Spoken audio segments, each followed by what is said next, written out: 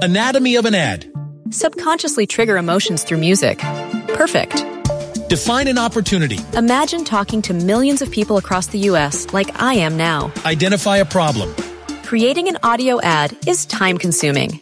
Offer a solution. Utilize cutting-edge AI. Imagine creating all that in under 30 seconds. Well, we did to create this ad. To learn more about AI in the audio industry, download the white paper from audiostack.ai. Anatomy of an ad. Subconsciously trigger emotions through music. Perfect. Define an opportunity. Imagine talking to millions of people across the U.S. like I am now. Identify a problem. Creating an audio ad is time-consuming. Offer a solution. Utilize cutting-edge AI. Imagine creating all that in under 30 seconds. Well, we did to create this ad. To learn more about AI in the audio industry, download the white paper from audiostack.ai. Hey, everybody, and welcome to the Billboard.com Pop Shop Podcast. My name is Keith Caulfield, and I am the Senior Director of Charts at Billboard. And joining me, as always, is Billboard's Deputy Editor Digital, Katie Atkinson. Hello, Katie. Oh, hey, Keith. How's it going? Not too bad. About yourself? All right. Did you have a nice Labor Day weekend? Very relaxing.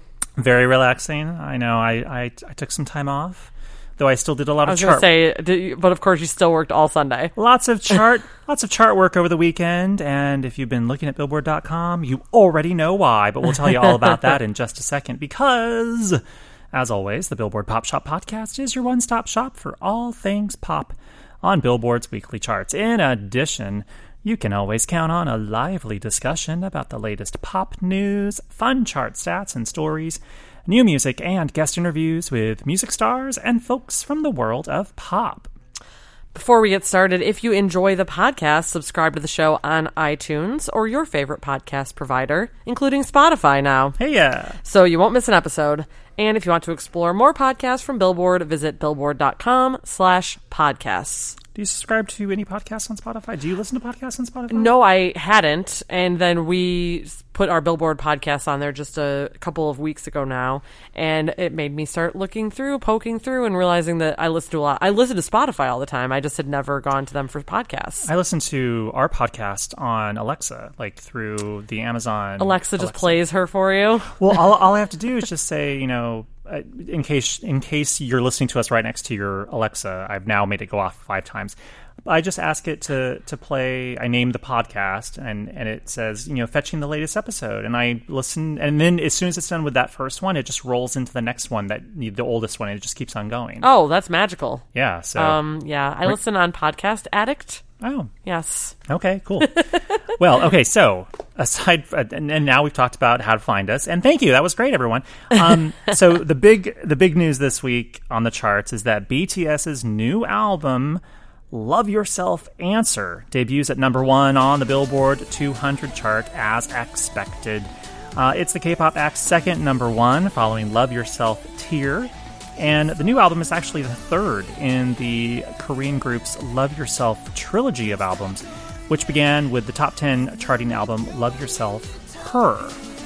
Now, as pop fans, you might be wondering why BTS has been the big breakout act of K-pop in America, despite the fact that you probably haven't heard them so much on the radio in the U.S. So you've probably seen them on TV, including on the Billboard Music Awards and on the American Music Awards. Yes, cue the ear-piercing screams from the audience. I can't believe that! I mean, Keith and I have been at these Billboard Music Awards when the last 2 years BTS have been there. Their fans are like no other fans. Yeah, they were nominated for Top Social Artist at the 2017 Billboard Music Awards.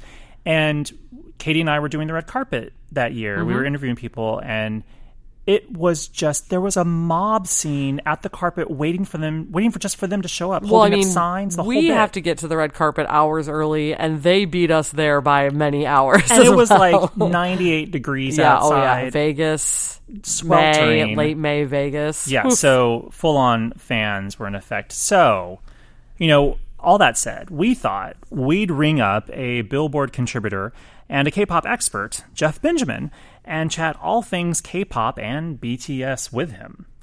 You may have seen Jeff on TV chatting with major news outlets about K-pop, and he's been writing for Billboard since 2011, and he's been on the K-pop beat for years. He literally knows it all.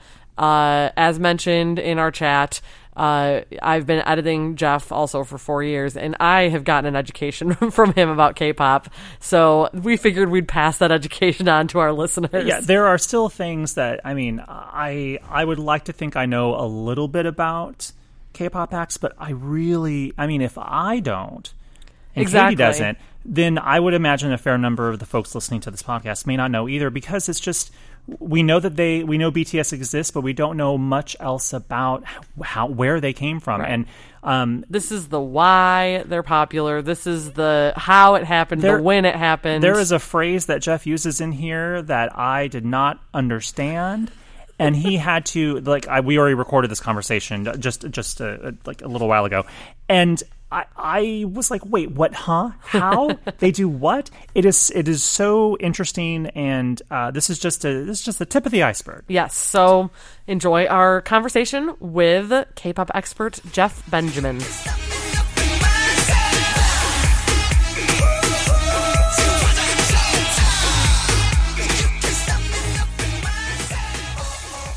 All right, welcome to the Billboard Pop Shop podcast, Jeff Benjamin. Hello. Thank you so much for joining us today. We really appreciate it. Of course, it's an exciting day. It is. Obviously, with the news, the exciting thing that you speak of is, of course, the news that BTS's Love Yourself Answer has debuted at number 1 on the Billboard 200 chart. And we thought there was no one better to speak with about the phenomenon that is BTS than you.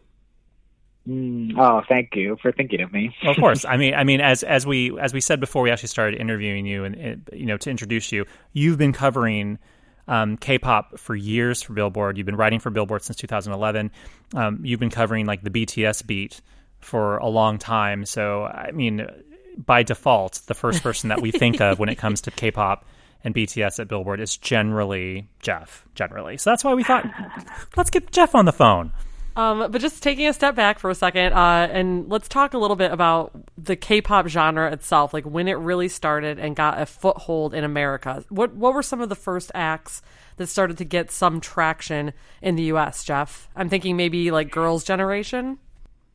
Yeah, I mean, you definitely have to go almost, it's been nearly a decade of this. At this point, we look back at sort of the very first sort of K-pop artist from that world to chart, even on the Billboard 200. That was 2009. That was Boa, she hit number 127, but that was an English language album, actually. Boa, she was a huge solo sensation in Korea, in Japan, all over Asia. But then it wasn't until 2012 that we saw Big Bang and Girls' Generation, a splinter group actually of Girls' Generation TTS, land their actual K-pop music in Korean on the Billboard 200. And around the same time as Boa, Wonder Girls, another really big girl group, sensational girl group in Korea, was making their way over here. They had some amazing opportunities. They were managed by the same manager as the Jonas Brothers. They had some TV appearances. And again, though, that was them taking their Korean music and putting it into English. They landed on the Hot 100. I believe it was in 2009 with Nobody. A really huge song in Korea that was translated into English and charted here. But again, it kind of took a couple more years, 2012 actually, for Psy, of course, as you remember, in Gangnam Style, to be able to make a dent really in the charts.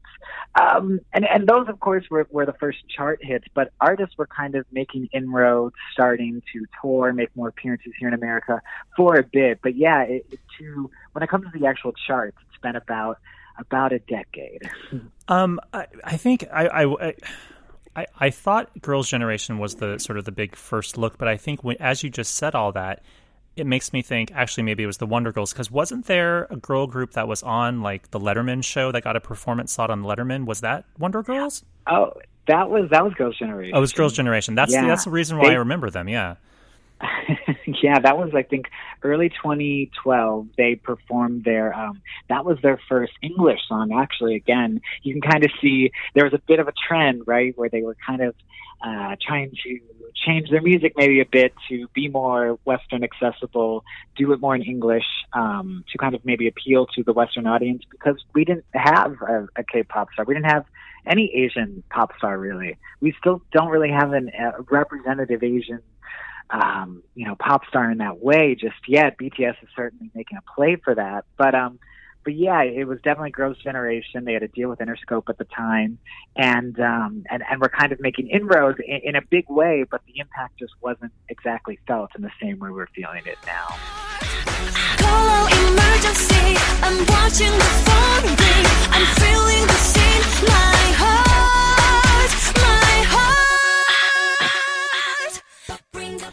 Crazily, I don't think BTS even existed in 2011, did they? Like, didn't they form a couple years later? No, they didn't. They debuted in 2013. June of 2013 is when BTS made their official debut. They were probably still training at the company at that point.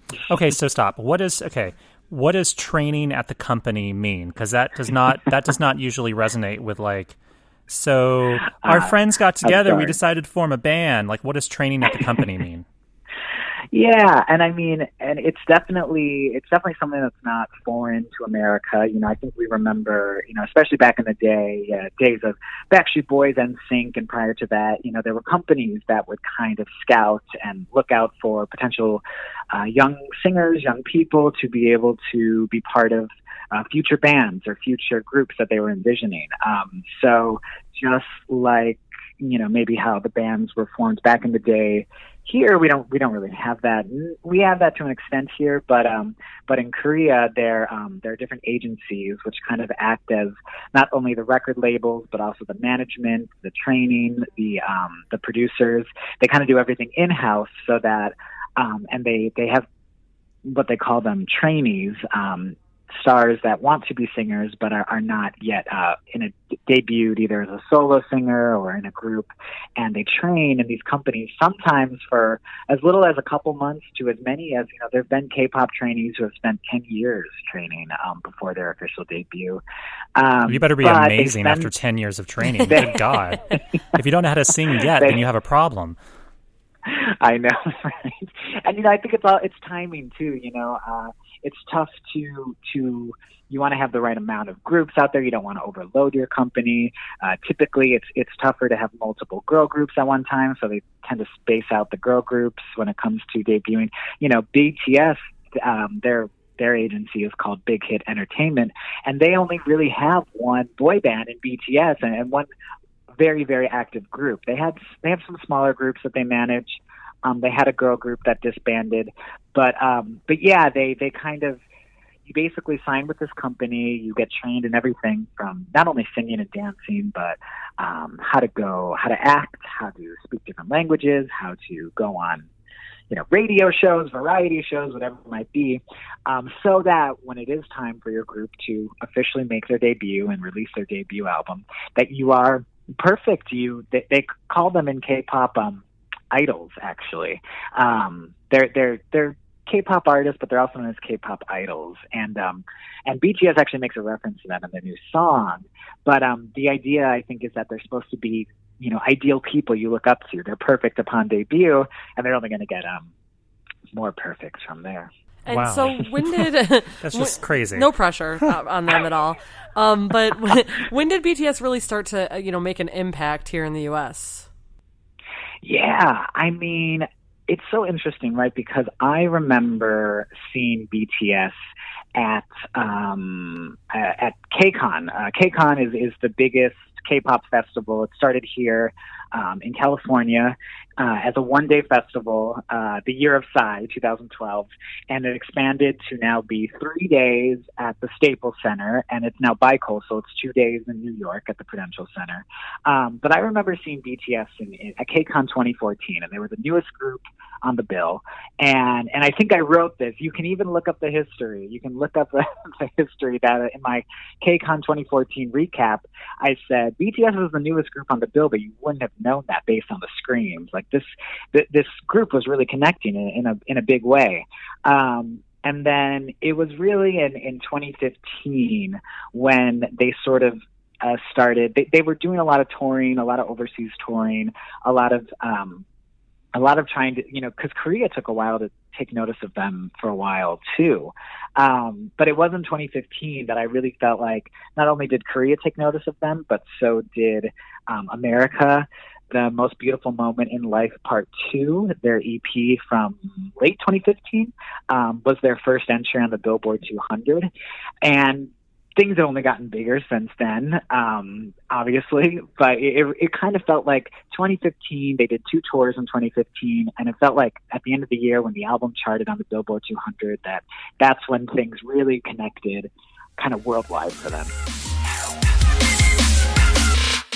It goes round and round. 나 왜 자꾸 돌아오지? 하고 down and down. 이쯤 되면 내가 바보지. 나 무슨 짓을 해봐도 어쩔 수가 없다고. 보면 내 심장, 내 맘, 내 가슴이. Why? Okay, so a simple question, or maybe not so simple, but why BTS? Like, what is it about them that is enabling their success, in America, and I guess also obviously abroad, because we seem to be sort of on the late freight in comparison to some other countries. But why is BTS the one group, the one K-pop act that seems to have this extraordinary amount of success in America? Yeah, and I've thought about it a lot, and I really do think, from the get-go, BTS really made sure to put themselves into the music. This can be anything from the fact that they do write and produce and work on the music themselves. Like, all the members have contributed in some kind of ways to music throughout the years, especially the rappers in the group. They take a heavy hand in the music, but also it's them wanting to talk about things that you really weren't seeing a lot of in the K-pop scene. They certainly weren't the first group to kind of open up about their personal struggles or mental health difficulties or politics or commentary on society. But they did it in a way that felt really fresh and authentic. And I think they did that while also being very, very forward-thinking in their music and the waves and the sounds and the trends that they were embracing. And so I think not only were they making music that was accessible, sounded good, had a bit more heart to it when fans were able to look up the lyrics or dive deeper into it, but also the group themselves were doing a really great job about just always communicating with the fans, always doing live streams, sharing tweets, talking about, I had a tough day, but, thanks to the fans who cheered me on at this show. They've been really, really good and really, really honest and heartfelt in that way. So I think that just that genuine, emotional, human side of them has always stayed intact, and they never felt like the sort of untouchable idol. They felt more like a friendly idol, an idol you could be friends with.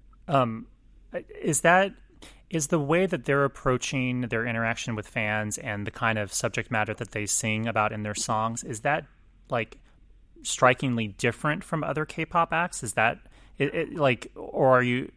I mean, is that like the one particular thing that they're doing that is really different from a lot of the other acts in K-pop in general? I think they just really made it a point in their music.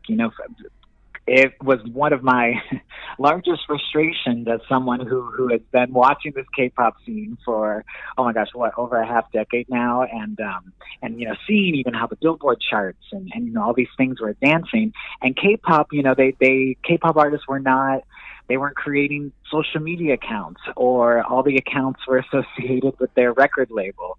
There was a large fear of a crack, in the mirror, or letting people, nowadays it almost seems a bit silly because K-pop is very savvy, very, very social media friendly. But I think for the longest time, they were a bit scared of what social media could do, or how it could open their artists up to criticism or difficulties. And don't get me wrong, it certainly has. There's definitely been controversies and, scandals and things. Scandals, I should say, that seem a bit silly to us, but are a bigger deal in the K-pop scene. But BTS from the get-go were really, really great about keeping themselves intact from the beginning, talking about having stories to tell. But their stories themselves also matured. They were kind of talking about bullying and school experiences in their early music, something that young people their age were definitely going through.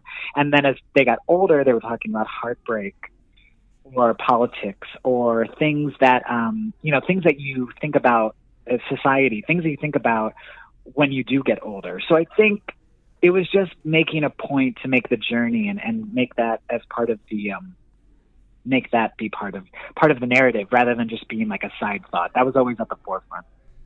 And, talking about their appeal in America, do they record much music in English, or have their breakthrough albums and songs been primarily Korean language so far? No, that's actually been the really interesting part, is that, is that BTS as a group at least has never recorded a full English song. K-pop at its core, if you're a new listener and you haven't checked it out, there's definitely a lot of accessible moments for English speakers. That lots of the song, almost nearly all the song titles are in English. There's a lot of phrases in English, but BTS they've actually spoken about this, and their label CEO has spoken about this, that they actually have no interest in recording in English. In fact, they've said, we think, an Asian artist recording music in English is just an Asian artist trying to debut in America. That's not K-pop. We're K-pop. We want to do what K-pop artists do best. There is one member, his name is RM. He's the leader of the group. He speaks fluent English. He's actually laid down verses for a Fall Out Boy song, for a Wale song, and that's been in English. But other than that, BTS has just stayed consistently Korean or Japanese for their Japanese releases. But yeah, I think that's almost kind of an amazing part of this story too, is that they've never strayed from the Korean even. That's crazy. That's admirable, but it's interesting. Like, it sort of bucks what. The trend. And I guess it's not comparable, but the easiest comparison is Latin music. Latin music. Ricky Martin wasn't Ricky Martin until he made his first English album in America, which had "Livin' La Vida Loca" on it. He was an entity before that, and he was a big Latin superstar. But he and Mark Anthony and any number of other Latin stars did not become sort of global, America stars, because they were big outside of America until they recorded English language albums. But now I think we're seeing it sort of the other way around. We have actually artists who are breaking through that speak Spanish that are having hits. Yeah, on the radio. Look at Cardi B. I like it like that, and it's J Balvin and Bad Bunny fully Latin, fully Spanish. Yep. And what I've thought about this a lot. You guys are like tickling my K-pop intellectual funny bone. Okay. But BTS, what I think the issue was, and the reason that I think actually we saw someone like Wonder Girls, who, yes, they landed their first chart hit with an English version of Nobody. Wonder Girls were always a retro-themed group. They had a concept, they had a style through and through, and Nobody was like the embodiment of that. Their next English song seemingly did away with everything that they originally stood for. They had this electro, auto-tune, pop sound. Akon was on the track. It didn't feel like Wonder Girls anymore. The same thing happened with Girls' Generation, where they kind of were almost like they embodied a more sexy style with their first English release. I think the narratives got lost, and what made people fall in love with these artists got a bit lost, and it changed a bit when they were kind of thinking about the Western market. Which is to say, when Ricky Martin was, when he, Livin' La Vida Loca was for Livin' La Vida Loca, or Cup of Life, whatever it was. Two different songs. Well, or those songs still kept those same. I think we still saw Ricky Martin as Ricky Martin, whether it was in English or Spanish. I mean, I don't think his image changed too much, but what I think people fell in love with K-pop, it changed a bit when it was coming to America, and I think it actually made fans, international fans, kind of a bit wary of where K-pop could go in America. It made a lot of fans think, oh no, we don't, if this is what our K-pop artists are going to, turn into, then we don't want American crossover. And I after that sort of 2012 era with Psy and Girls' Generation and Wonder Girls, it was a bit quieter. There were still, things were growing, but yeah, we weren't seeing as visible of attempts for a couple more years.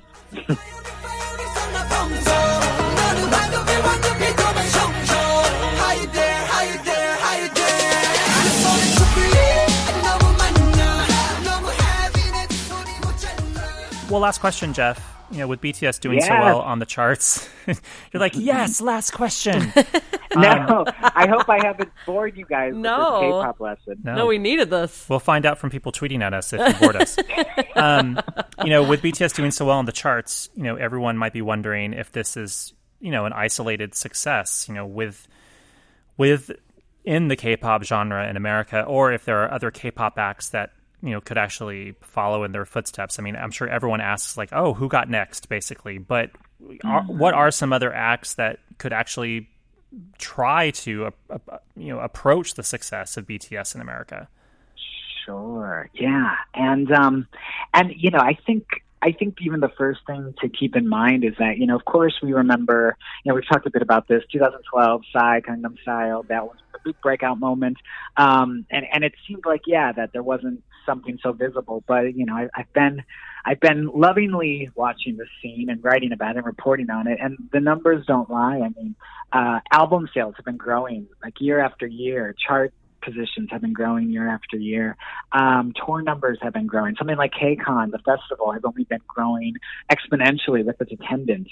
The scene is growing in a healthy way, so that even if we don't have another BTS on that level, like I still see it as something that is going to be part of the conversation. But I really think that you can't ignore what Blackpink is doing. They're a girl group, 4 members, under the same label actually as Psy, or rather Psy's former label. They just had this year a top 40 album with their Square Up EP. They actually just finally broke the record. It was like a 4-year record held by another 4-member girl group, 21, for highest charting K-pop girl group album in America. And Blackpink not only got a top 40 album, but they also landed on the Hot 100 with their lead single off that. They have a lot of personality, a lot of spunk. 3 members who even speak English, which is actually quite rare in a K-pop group. And I just think there's a lot of interest and excitement around them. So I'm particularly gung-ho about them.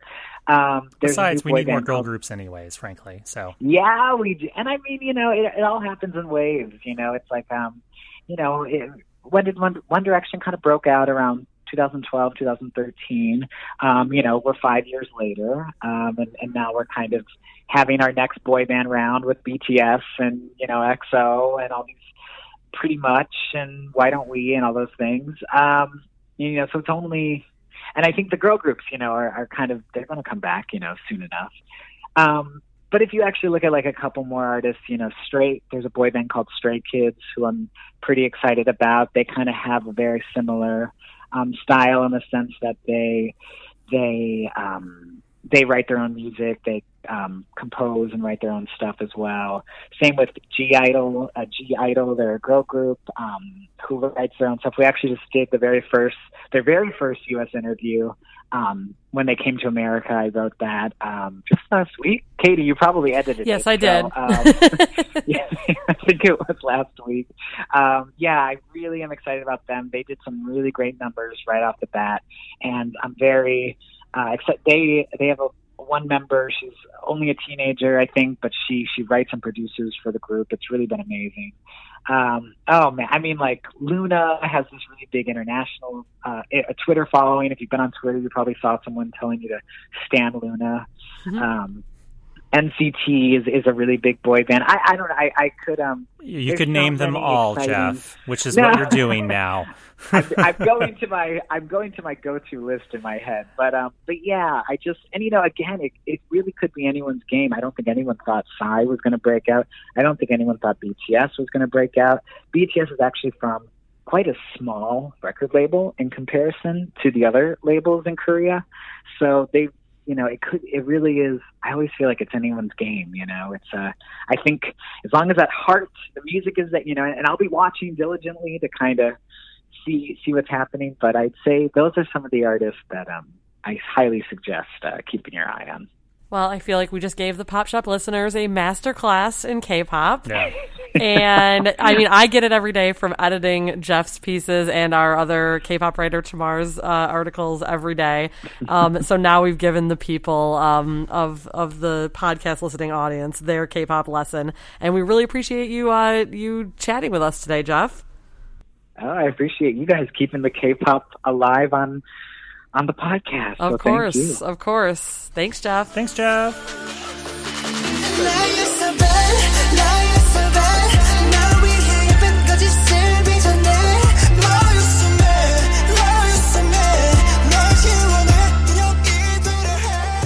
Thanks again to Jeff for taking the time to walk us through all things BTS and K-pop. You can follow Jeff on Twitter at Jeff__Benjamin. That's 2 underscores. There's only one for Keith_Caulfield. There are 2 for Jeff__Benjamin. I wonder if there's just like a Jeff_Benjamin running around that is Trying just getting to- lots of like tweets about K-pop from lots of fans. Like, I hope he's a K-pop fan. Wow. Well, that's a lot of that's a whole lot of K-pop going on now. And now you know who to go look for. Was it Blackpink, NCT, which all and they keep charting too. There's like 5 of them. No, there's like a million offshoots of NCT. There was also an act that he mentioned in there that I think I've been saying their name wrong this entire time. He said it was 21, but I thought their name was 2NE1. Oh, So I didn't even pick up on that. I guess I should have asked Jeff for clarification. I on think that. you're right. Is that right? Wow, I think you're right. Because it's like 2. It's like the So it's like oh no, man. But he said it was 21. Our apologies also to the people listening to this podcast who are K-pop Oh God, fans. we must be so embarrassing right now. Because yes, we work at Billboard, but we are always learning from our expert people. Just like I am always learning about charts from Keith. We will continue to learn from our genre experts and try to get better. Yeah, I mean, all we can tell you is that we are going to try our best and get more versed. Yes, in this further versed. Yes. Well, now it's time for a rather un-K-pop chart stat of the week.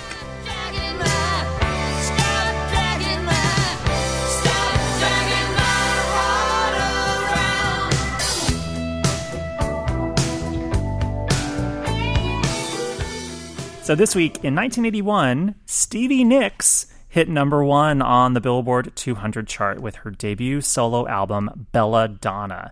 The album rose to the top of the list, dated September 5th, 1981, and spent just 1 week atop the tally, but 1 week is all it takes. Belladonna came after 3 hugely successful studio albums Nicks recorded with the band Fleetwood Mac. You may have heard of them. The group's self-titled number 1 set, the phenomenon that was the album Rumors in 1977, which spent, just 31 weeks at number 1, and then Tusk, and it peaked at number 4. Fun fact, not in our notes.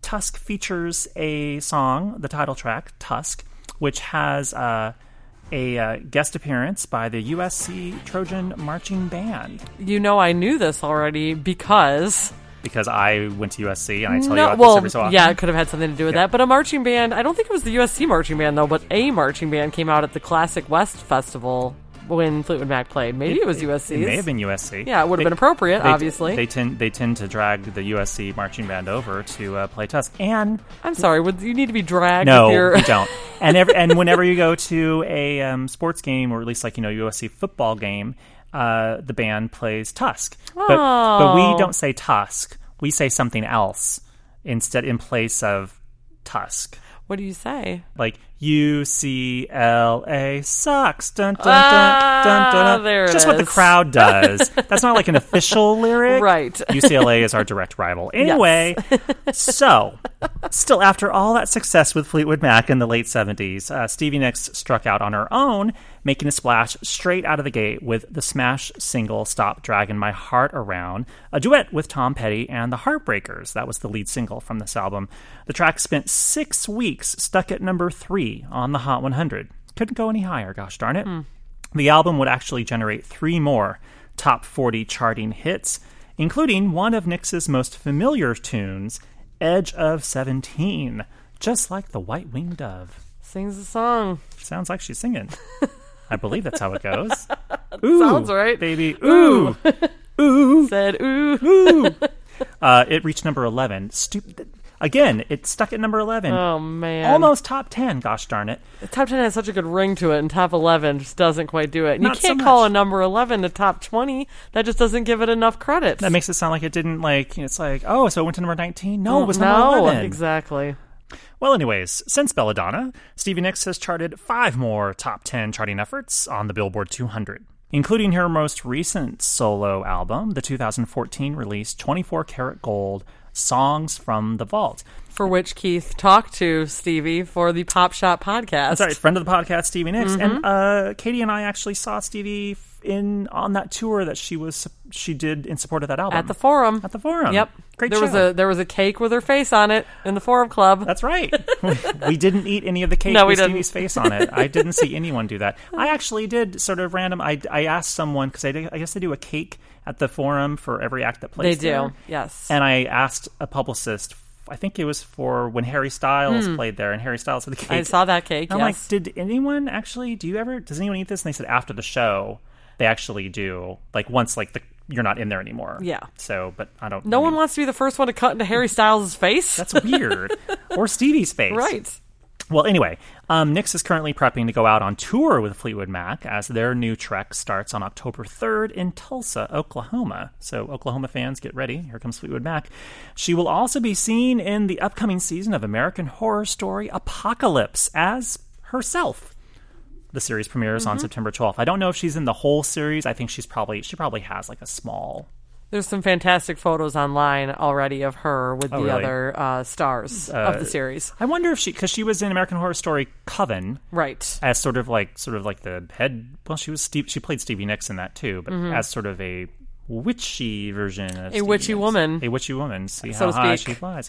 So I wonder if she's coming back as the same character. And I all the have to Coven say, I girls are don't coming follow back? the show, so Neither do I I. don't know the answer to that question. Feel free to tweet unfortunately. us and tell us. Yeah. Well, anyways, there you have it. This week in 1981, Stevie Nicks topped the Billboard 200 with her debut album, Belladonna.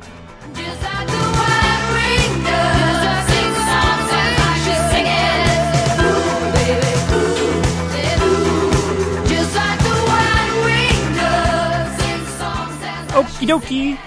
We've reached the end of our K-pop-tastic, The K-pop shop. the K-pop shop. Oh, there's going to be like a spin-off podcast called the K-pop shop. Dialing Jeff Benjamin. Seriously. It's like we joke, but then cut to Billboard.com in 2 weeks. Hey, everyone, welcome to the K-pop shop. K-pop, Billboard K-pop shop. Any parting words, Katie? Oh, man. I've learned a lot today. Yes. That's my parting words.